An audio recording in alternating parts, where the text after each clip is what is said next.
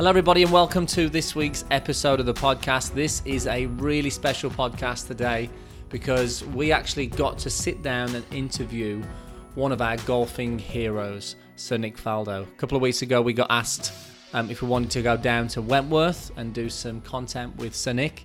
So we went down there and did a YouTube video with him and then had a sit down with him for about 50 minutes where we interviewed him and talked about his career and his golf. I mean, look, Sir Nick Faldo is he's a legend of the game. I think it's the first real legend that we've actually managed to sort of sit down with and interview. He's had an incredible career. He's had 41 professional wins, including 30 victories on the European Tour, 6 majors.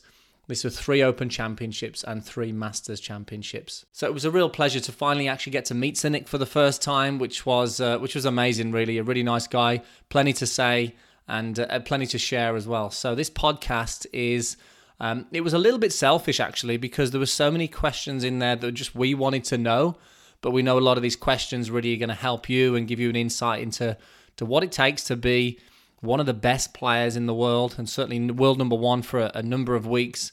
And his work ethic and some of the things that he went through. And in this podcast, we really go into a lot of the details of that, the swing changes that he made with David Ledbetter, what his golf was like growing up, how many golf balls did he hit. At one point, he said he was hitting 1,500 golf balls a day. We talk about his relationship with Seve, some of the things that he did when he was under pressure in order to sort of really dial it and enable him to perform. There was so much content in this that I think is just a great insight to really one of the best golfers of all time that we've seen, certainly from England as well. So I think you're really going to enjoy this podcast. We love doing this. We could have carried on for another 3 hours. So let us know your thoughts. If you're listening to this, screenshot this and tag us in on Instagram and tag in Sir Nick. That would be great. Give us your feedback on this as well. So without further ado, please welcome to the podcast, Sir Nick Faldo. Okay, Sir Nick, welcome to the show. Thank you so much for your time. How are you? I'm good. I'm very good, thanks. Good. So, look, you are a legend, an idol of myself and Andy's.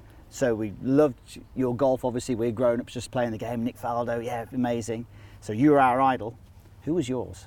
Bjorn Borg. Bjorn Borg? Yeah, first one was Bjorn Borg. You know, I watched him and, I just loved his kind of mental state he was in. I didn't know anything about it, but you studied his concentration and that sort of thing. I later learned that, all the tricks he had, how, if he didn't like a line call or anything, he would just spin the racket and that would reset him back in the mode. I then later learned that he had the mental ability and physical ability to practice in the 5th set. So he put his mind and body in the 5th set even when he was practicing, which is a bit like golf. It's a bit like anything like the 4th quarter. We have our 4th round. If you are mentally that strong, so that's why probably when he came out 1st set, they're all going, "Oh, miserable bugger," because he's he's deep into it. But by the 5th set, when the other guy's all twitched up, he's like, "I've been here before 1,001 times." What was his nickname? Was he the Iceman or something like that? Well, something like So that was the first. I finally met him. It's funny. He played an exhibition with McEnroe at Buckingham Palace, and then I finally met him and told him that story, which was quite cool. I think he gave me a free pair of underpants, Bjorn Borg underpants for that, something like that. Oh, brilliant! Yeah, he was pretty talented, wasn't he? Obviously, obviously, you had an amazing career. 6 major championships, which is. I remember I was reading something when I was first starting that I think it was a Golf World thing. I think Seve and Nick Price were in there and talking about majors. And for you, you could tell reading the article how important the majors were to you. But as far as having a successful career on tour where you are winning majors, what is it? It's a really weird question, this, Andy, I think. But what does it take to do that? What does it take? What does it take? What did it take for you? Well, for me, I guess the bottom line is you've got to have nerve on a Sunday afternoon to be able to operate. Number one, you've got to operate around the bag without getting in a pickle. And then for some people that's hard enough, making decisions or what have you. But then it's because I guess I beat millions of golf balls, then you develop trust. And I kept it really simple. Like, you practice and you go and compete and you learn from it and you go and practice again. That was my circle. Okay. I'd love psychology to tell, and then suddenly somewhere in that circle there becomes a little bit of trust that after the practice you kind of know that how you're going to play or how you can play. Then you get your feedback. And I guess that's the self-belief, trust, whatever you want to call it, confidence, whatever. And I think that's what you build up. So basically you know what to do and what it's going to feel like. So when you get in the battle in the deep bit on a Sunday afternoon, you know how the body's going to feel, because you know your stomach is, you know, and your arms will feel different, your legs will feel, you know, everything.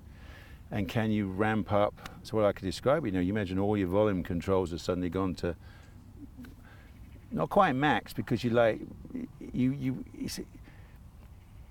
still want to be in control of things. If everything's running at max, you'll be like head off, wouldn't you? Yeah. But if you're like everything's going at 90% or something, you got to find your own intensity level. It's like, how does my mind work? How is my body going to work? How's my swing going to work? And hey, you put all that together. I mean, and then you obviously throw in desire and determination. I mean, that's important. I mean, and I didn't fear winning. That's another mental hurdle for me. How do you go about that? I don't know that one, because you know, Annika's the best example. You know, she as a young girl would intentionally lose a tournament because they then found out she didn't like making a speech. Wow. So she would sabotage the tournament. So she did. So they said, "Well, we'll teach you how to make a speech," and then, set me free. So, you know, I think it's that desire. It's the desire to win, because you know, I've talked about this a lot when I said when we came from my era, 70s and 80s, to change our lifestyle, you had to win. I mean, if you wanted, the first thing you wanted, well, I can tell you, the first thing I wanted was to turn left on a plane. Absolutely. Yeah, once you've been down the back and thrown up a few times. I remember some flight in a storm somewhere and you're throwing up, oh my God. So I said, I want to sit in the front. So you need a bit more money to buy a first class ticket. Next thing is you want a car, don't you? We wanted the big Mercedes to drive around. Well, that was a 18 grand car. Well, biggest first prize was 10. So work it out. I've got to have a couple of wins to get the big Mercedes. Then you want to live here in Wentworth. I lived off the estate first. Well, I had to have more than a few wins. Had to be. Is that about 15 grand for that house? A little bit more than that. Yeah, right. So you've got, I won 5 tournaments in 1983. 5 for 100 grand. I was the first one to break £100,000. Wow. Right. So, to change your lifestyle, you had to win. And I know Seve would agree with me on that one at that time, and that's what changed us. That's very different now. We don't need to go to that anyway. Very different now. So you put all of that together, and you've got to enjoy winning. You've got to be comfortable. I mean, I think that's what happens. I held myself back.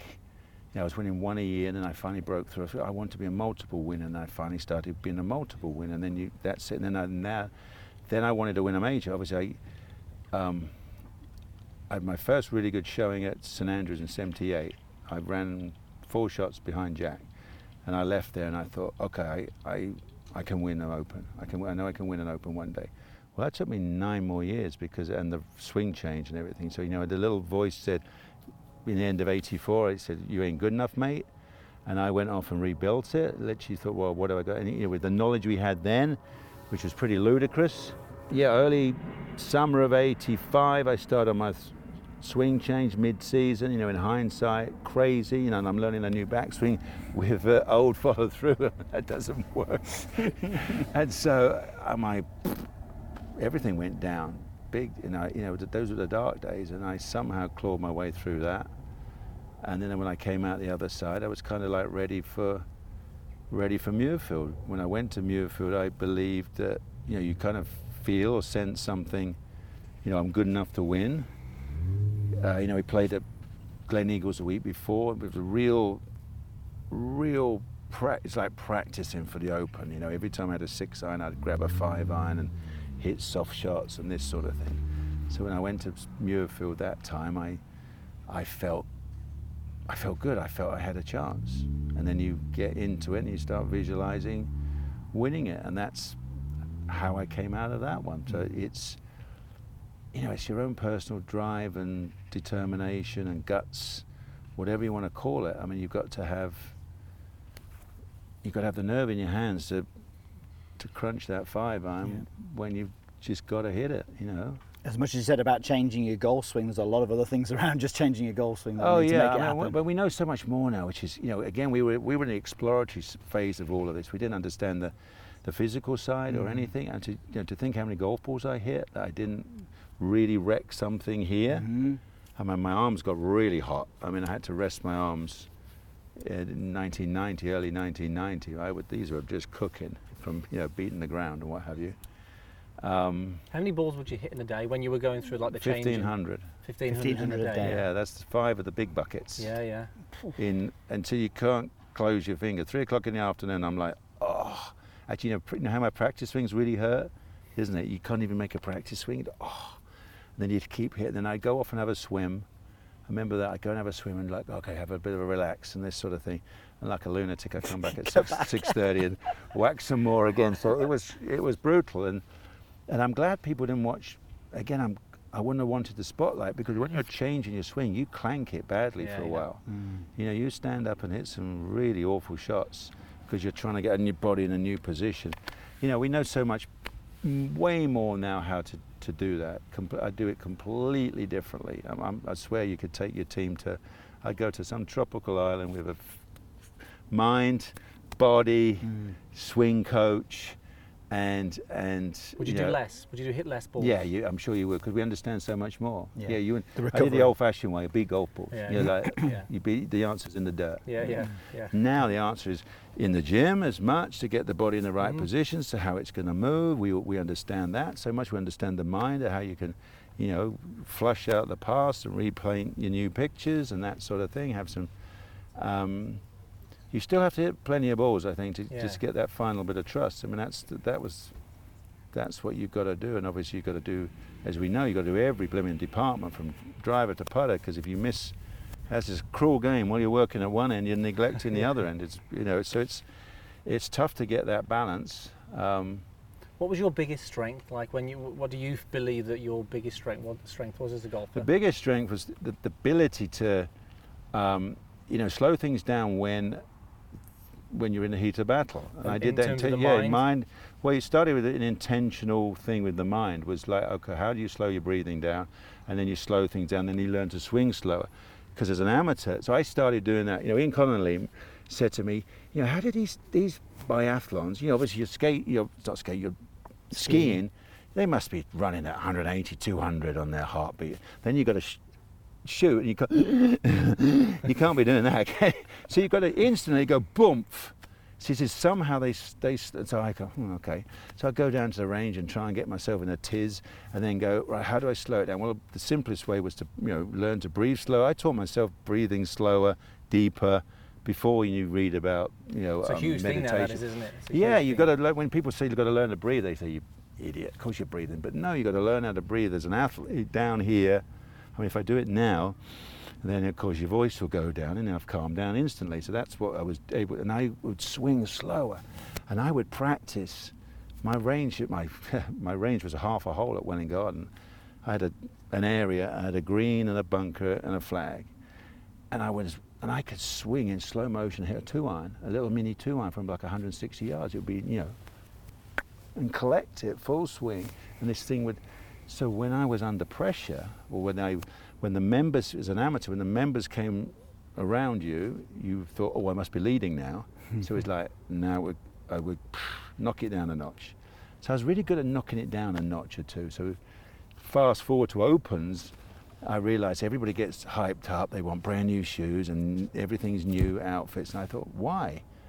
I said, I want to knock the Open down 2 notches, because sure, I'm excited, it's the Open, but if I can come back down rather than, so that's another thing I kind of think I learned to do, is like, okay, I'm all prepared, which is another important thing, isn't it? Preparation is huge. If you believe you're prepared, you can look down the fairway and you know what to do, or how to do it. Yeah. If you look down the fairway and go, left rough, right rough, left rough, right rough, you're in deep trouble, aren't you? But if you look down the fairway, all right, left bunker, bit of a fade, love that, know what to do, off you go.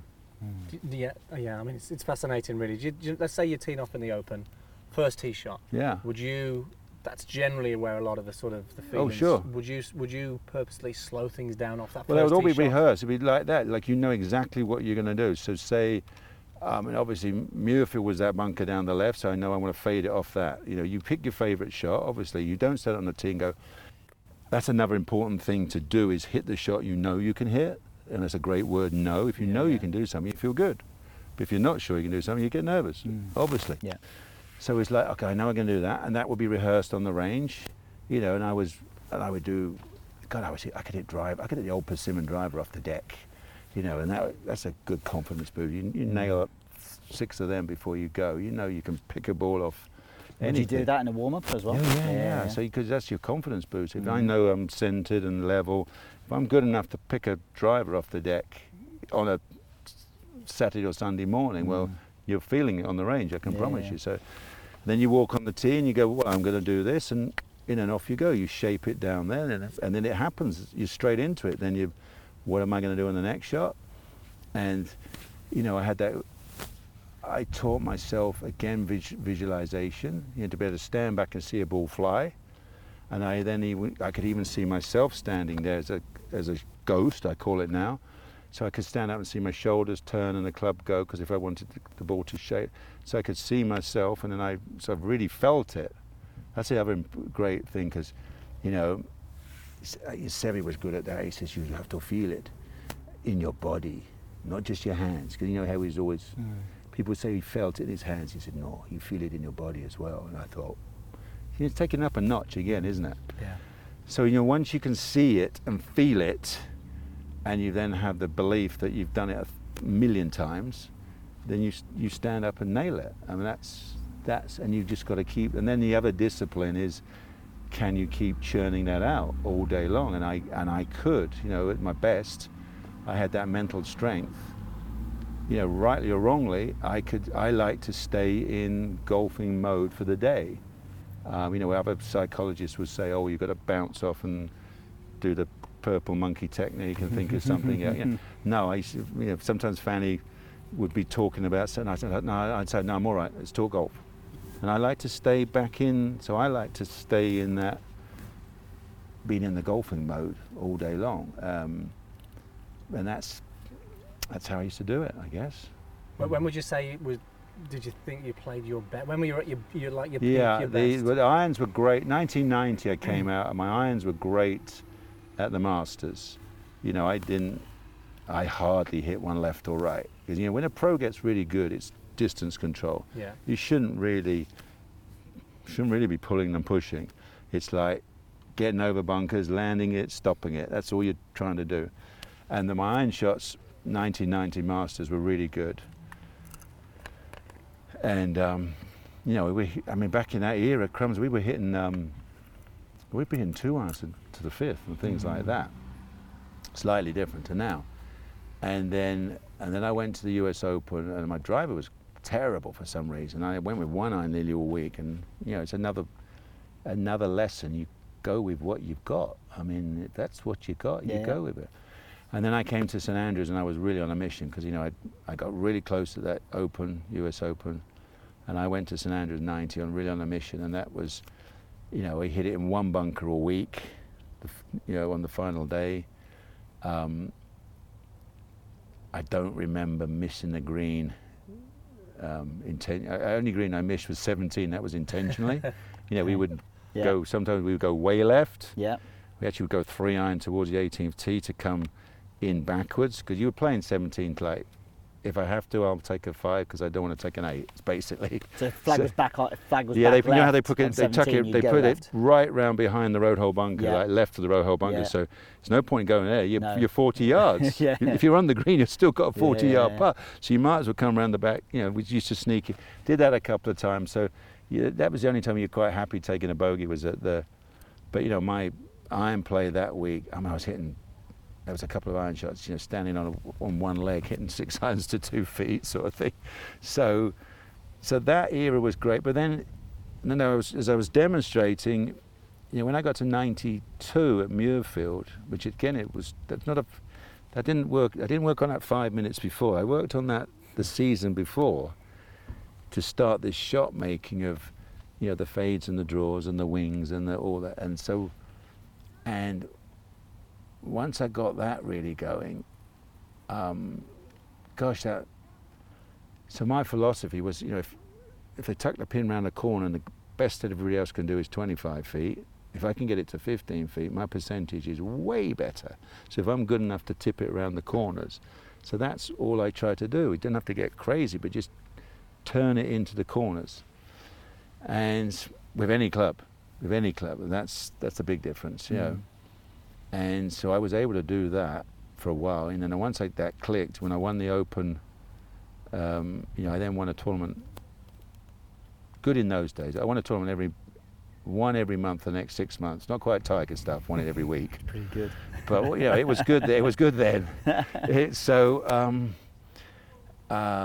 So for a while, you feel like, yeah, you can control a golf ball, which is pretty darn good. You mentioned irons a lot. Is that where is that for you? If your irons Yeah. were on, you were on. You Well, were gonna win, I had the attitude. It's fun, so funny. I said, well, my goal was hit the fairway, right? And so that just meant get it on the fairway. So I was never looking to hit it miles, just get it on the fairway. So whether that took, get it, and then go from there. So I was quite happy if the only way to hit the fairway was to hit a 1 iron. I've got a 3 iron into the green. Okay. I wasn't the guy, even though I played with Seve, like Seve was no way. He'd drive it down there in the rough and I've only got an 8 iron. Okay, but that wasn't me. I'd rather be back hitting the 5 iron off the fairway. So that was my approach. So yeah, and obviously in practice I've hit millions of irons. So you get the descending blow, and that's why I was never great at a driver. You know, I could never hit a driver on the up. It was always squashy. It was some kind of squashy thing. We're back in that time when you look at, we had a persimmon driver with 6 degrees of bulge and roll. Yeah, It's hilarious. And a turbulata. It's hilarious. There's more loft on this chair. You look at this thing now and you go, what the heck? You just see a sliver of face. It's like a pencil line of face, and you go, wow, and it's this big. And you think, well, that's what we used to use. So we were hell of a ball strikers. You can't. They never take that away from us. I have to say we were better ball strikers because we had our sweet spot was the size of a pea. Like a training now, aid. you know, it's completely different. So, so that was my goal: get it on the fairway, and then obviously I had this. I could crunch an iron, strike an iron as well. Some said as good as anybody. So that's pretty nice. Nice. Hi everyone, Andy here, just letting you know about something that we've created just for you. MeandMyGolf.com is our membership platform that we believe is the best resource out there to improve your golf. And one of the questions that we get asked all the time is, what's the difference between YouTube and the website? And the main difference being is that sometimes people can get lost in content on YouTube and not really having a clear structure or plan of where to go. So we wanted to create something that was really going to help golfers. We've got over 1,000 coaching videos on there, but our main thing or main feature on there are the coaching plans, and we've seen some amazing results from these plans. And these are basically carefully designed plans on all areas of the game, so you don't have to think or worry about what to do. We tell you exactly what to practice each week, and whether you're looking to break a certain score, fix a slice, improve your putting or short game, we have a plan that will suit you. We're even staggered at some of the results that golfers are getting from these as well, and we even have a private Facebook group where all of our members go and share experiences and support each other. Real nice place, positive place to be. And we'd love to see you over there and have the chance to help you with your game. So make sure you head over to meandmygolf.com and check out your free trial with no obligations to join. Check it out and see if you can find a plan and become a part of this amazing community. You mentioned Seve a couple of times. How was your relationship with Seve, and what did you learn from him? What did he impart on you? We were true competitors all those years. So we would stand and practice and watch each other. You know, when we'd start the new. It's so funny, when you started the new year, you hadn't seen the guys for 6 months. You know, when the season finished before, not like now. You know, we would go off around the world, and I'd see Seve. I remember, you know, we'd be in France or Spain in early March or something, and he'd been working on something. So we'd chat and watch each other, and we actually played more practice rounds together than I really remembered, you know, so we kind of but you're always watching each other. You're on guard almost. You know, I'm not going to give you any secrets. I'm not going to help you out. But it was like, and you know, obviously competing against him, he was the man. He was already a little ahead of me, obviously in every way, and winning in Europe and that sort of thing. So you chased him hard, and it was then great because he broke the ground at Augusta. Yeah. You know, we suddenly, because you know, we had nothing like that in Europe, that style of golf course. So how Europe dominated for that while was amazing. It's not like you can prepare anyway. You come to Augusta and go on those greens, it's like, whoa. Just belief, is it? Like the Roger Bannister effect, you know? A little bit. It's like, well, if somebody can do this, so why can't? So why do we wind ourselves up with what? But you know, there's serious adapting. But maybe we had that again. Europe, we talk about it even now. You know, European. We played on rough golf courses, rough lies. You learnt to bump and run out of a bit of sand, wet, muck on a ball, you know, all this sort of thing. So you had to learn to play some shots. We putted on greens that, you know, my goodness, like your granny's pudding was, you know, flatter than that. I mean, you learnt to read footprints. You knew, it's hilarious. You did. I won at, where was it? Where were Moortown up in Leeds, yeah. Never forget that. I won the car care before. What course was that on the other side of whatever and I learnt to read the footprints because we weren't allowed to play practice with them. That's how wet it was. Oh, wow. And you look at the hill. Well, if I knock it in the hill, pretty, I'll come out. And that's so. Yeah, I think put all that together. When you went to Augusta, we had a little bit more of this. Yeah. Play some imaginary shots because you have to dream up shots then, as you know, you only get one go. It's like, seen this before, do a bit of this, bit of that.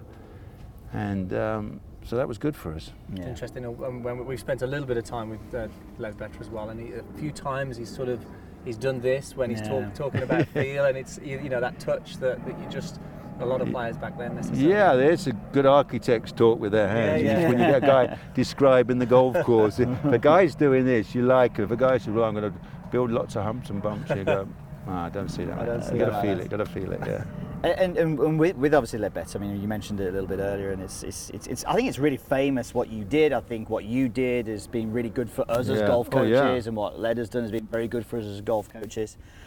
Why did you pick him? What was the? Yeah, it was funny. I talked to a few guys before that, and I saw David down in South Africa in end of '84, down Sun City, and I said, "Hey, what do you think?" And he was kind of the first one when he said, rather than saying you do these 6 things wrong, if we do this thing right, that will get rid of the other 5 things. And I thought, okay, that makes sense. Let's do something correctly to, you know, you're swinging through positions, and some people will say, you know, so it was learning to get, so okay, that made sense. And then we, and then it was, I didn't see him probably all the way through to, I was at Muirfield Village, and I just missed the cut. And I said, all right, I'm ready. Chuck the book at me. What are we doing? And so he said, well, we got to learn this new body rotation, because I was taught, I had a big drag, and you know, I was taught 70s, the top of the swing, legs. So I got a leg action over here, and then I learned with my tempo to get the arms to it, and that's why I was good, because I had great timing. I could click it, but then I wanted this, but that gave you that ball flight, didn't it? The low high one, and that's no good when you're trying to. So we now starting to want to descend it this way, and so the body's got to do more. We're going to cover the ball differently. The arms are going to rotate differently, because the old arms must have been going through like this. So that's when you learn more rotation. So that was, gosh, my drills were to point the club right behind me. I mean, literally over there. We still was still there. You know, it felt like that. and so everybody would be watching me going, lost the plot, you know, that sort of thing. So, but somehow I kept grinding, and then it finally clicked in spring of '87. It clicked, and then it was like, oh, now I got the trust to, and then you kept fine tuning it after that, obviously. But finally believed to get the club back onto the ball. How did you go? I mean, like you say, it took a while. How do you keep going through that? And you've got to almost be impervious to everyone outside of you. Yeah, you're right. I those were the dark days. I I guess my mum was probably the more determined one. I thank Mum for that. But I somehow kept, I never doubted it, even though people were saying, oh, you should think of a new job. I didn't see the, amazing, I didn't see the light of the tunnel. No. It's not like, oh, yeah, I can see the light, it's a long, it didn't feel like sometimes I was moving closer to anything. So I was getting my head well and truly bashed in, because I'd practice hard, go to a tournament, you're 4 over after 9 and you're going to miss the cut, and I felt so embarrassed. Because, I just come up being European #1 in '83, and here I am, I can't hit my hat.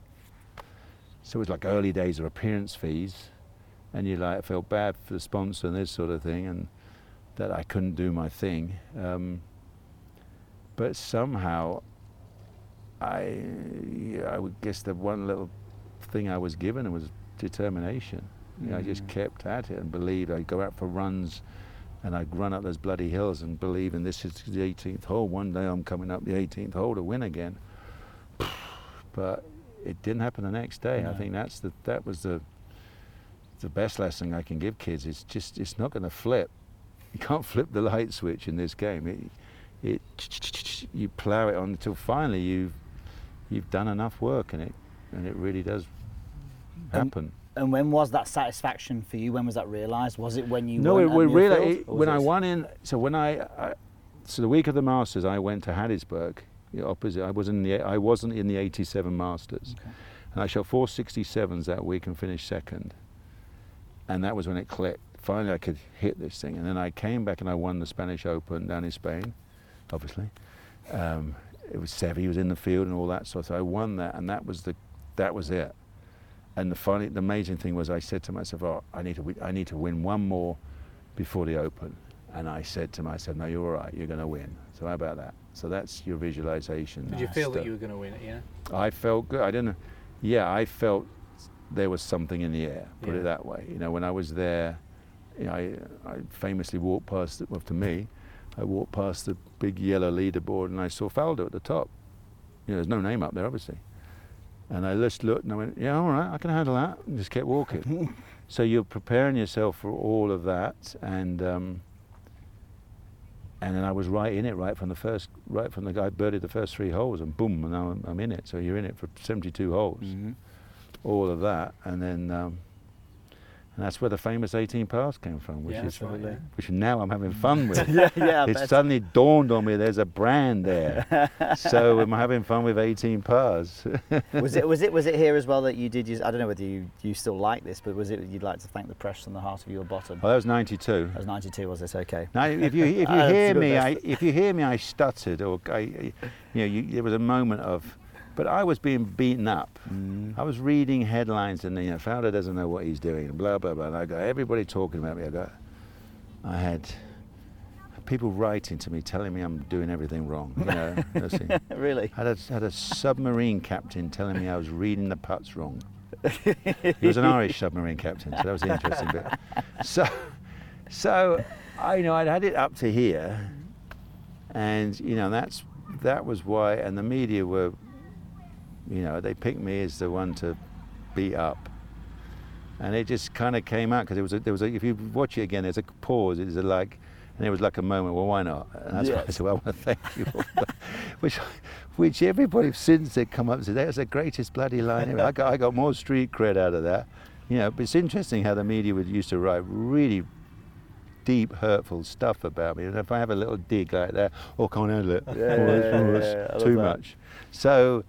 That was part of that era. My goodness, 70s and 80s.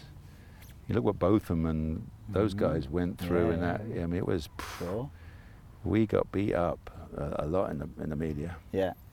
During the changes in terms of golf swing and stuff, how did you take that to the course? A lot of people struggle with technical changes listening to this.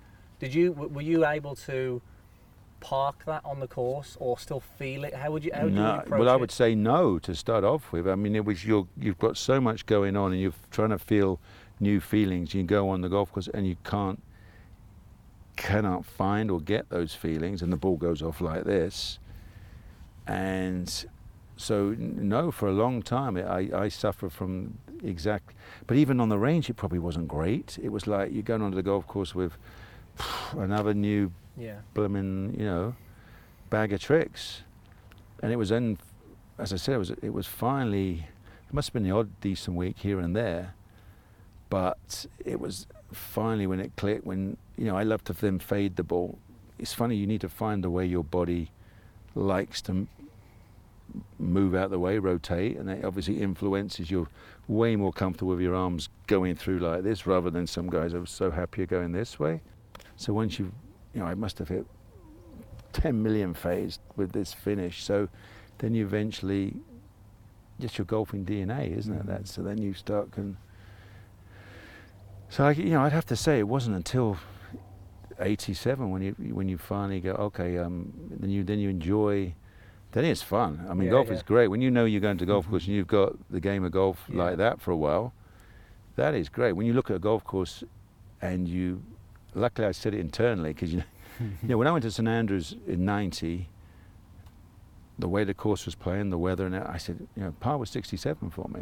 Luckily I didn't blurt it out. Otherwise you get who would even say something like say that now? It's so, but that's what you've got to feel inside, isn't it? You've got to look at that and go, I do everything right here. I can shoot 67, and that was my goal that week, and that's why I reacted on that chip shot on 18, because I came there, big leaderboard, and I'm 3 under, so I'm off schedule, and so when I chipped that thing in, it was that's why it had that crazy. I had the crazy Thursday reaction, like, what's he doing? It's Thursday. What's he getting all excited? So that's why it was like, I'm back. So that's how much it kind of meant to me to get on track of, I've set that as a goal, and I finally got to the goal. And would you do that often in terms of like a round? Would you go, right, okay, I want to shoot 66 today, or even let's say on a Sunday, would you go, right, I need to shoot 600 today? Yeah, it's funny. I've bounced around between, it's the cliche, one hole at a time. Yeah.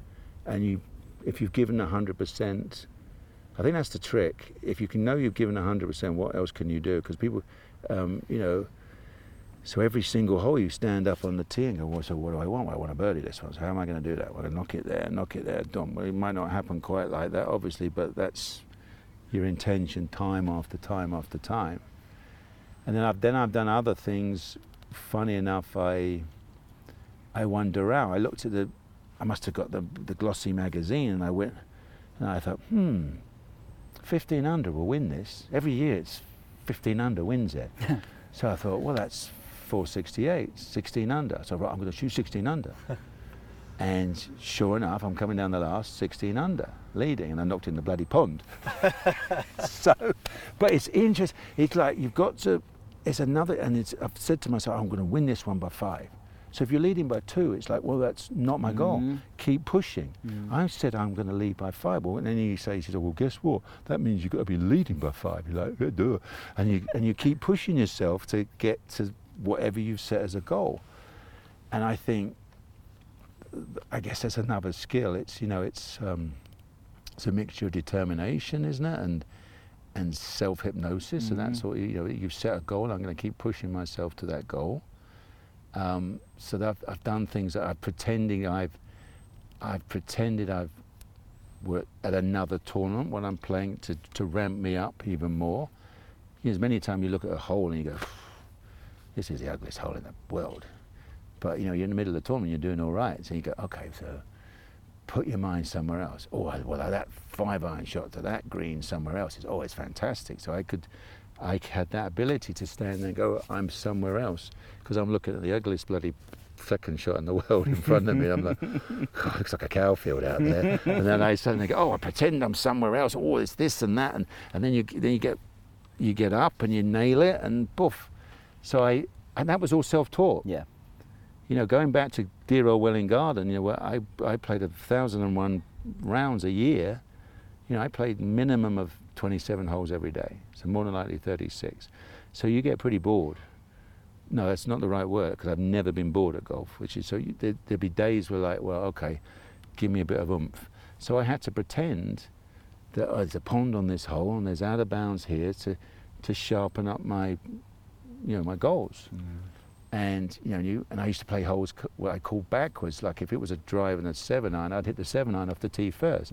And now I'm way back, and I go, how do I get this 3-wood on the green? So just to make the golf course different, I did so many tricks like that. Love that. And then I played my imaginary friends, which were, you know, Jack and Arnold and Gary and Lee and Johnny and Weiskopf, you know, because I'd watched them at Troon, 73, and I came back and I had this way of mimicking their idiosyncrasies. And even though I asked my mates, I go, this is my Jack swing, I go, can't see the difference, mate. Nothing like it. And I'm like, you've got to be kidding. This is my Lee Trevino swing. I go, nah, can't see it. And I said, well, I'm not going to ask you again.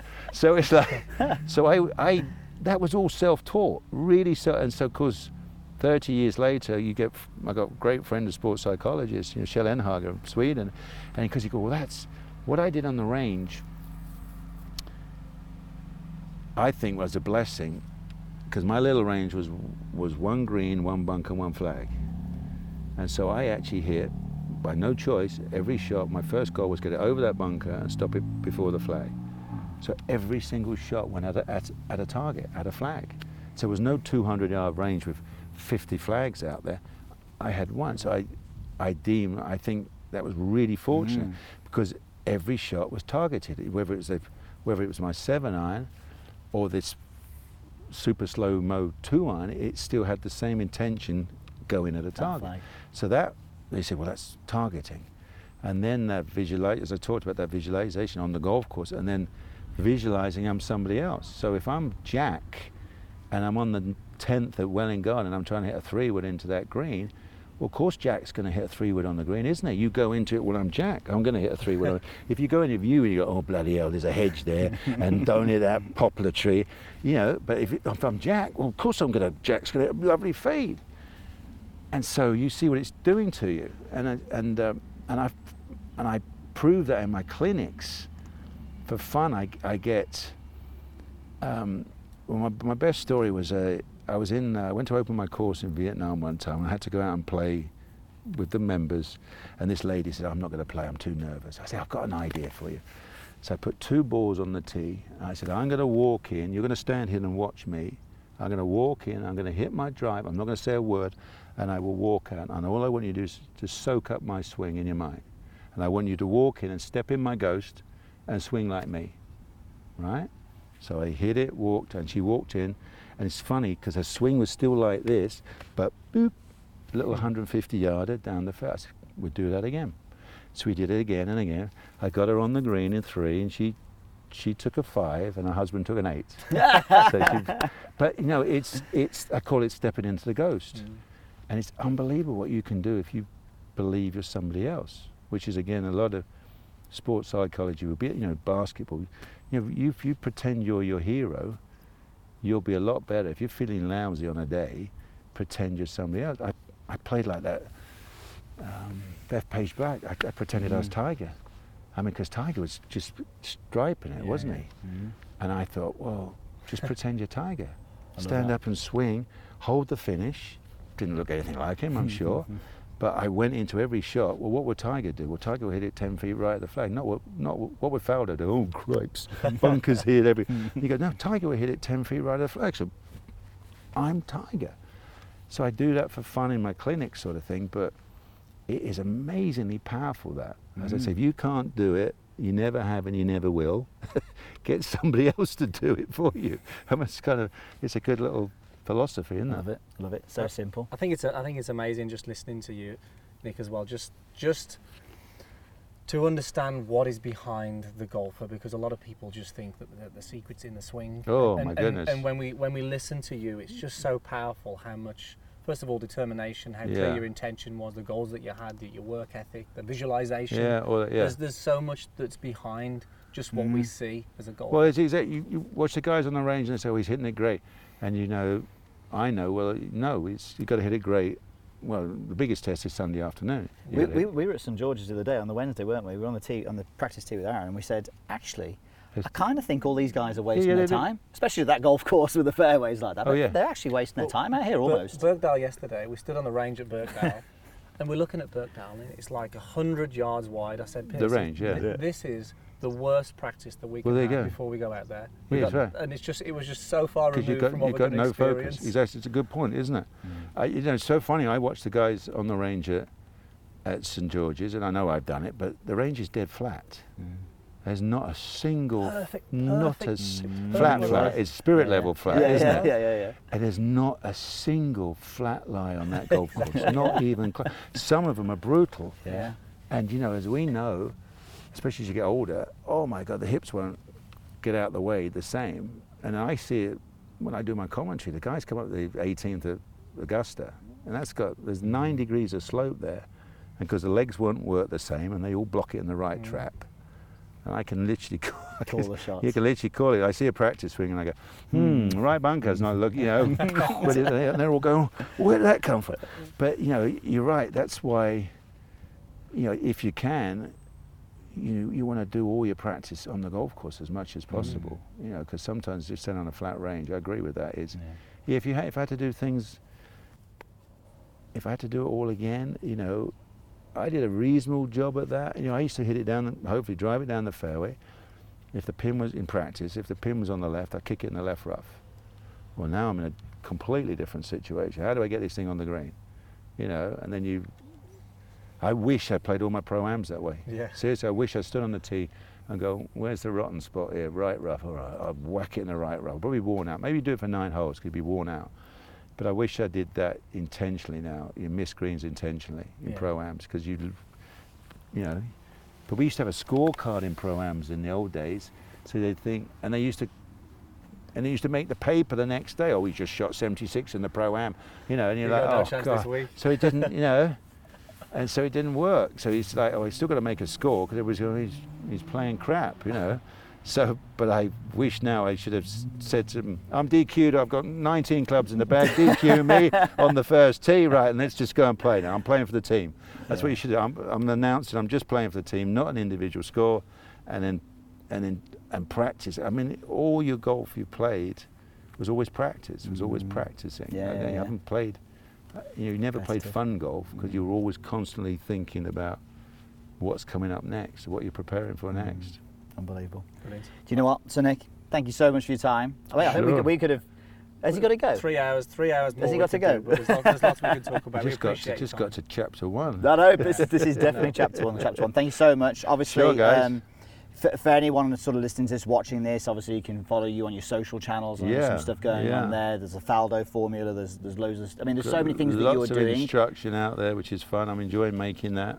Brilliant. I go and play courses which I think is different. There's not many. We just did a few holes at Royal St George's. I mean, nobody's actually gone out there pro and actually given lessons on how to play a links. That's because it's different. Absolutely. So I'm enjoying that. I still like doing that. I can't do a scorecard in the hand anymore, but I like belting balls and rattling away. Do you know what? I think that the fact that you've shared so much with us today just shows you how important you are for this game, and please continue to do that. And enjoy that. Yeah, we'll be looking forward to continuing to do some with you in the future. Yes, thank you so much. It's definitely been a privilege for us. So cheers, guys. Appreciate that. Yeah. Thank you so much. Thanks for listening to this episode. We hope you found some great value in it. And if you did, make sure you subscribe to the podcast and share it with a friend. Also, let us know your feedback by leaving us a rating or review over on iTunes. And remember, if you want to go deeper and really improve your game, head over to memygolf.com and start your free trial and check out one of the many plans that are seeing incredible results. Thanks again for listening, and we look forward to speaking to you next week.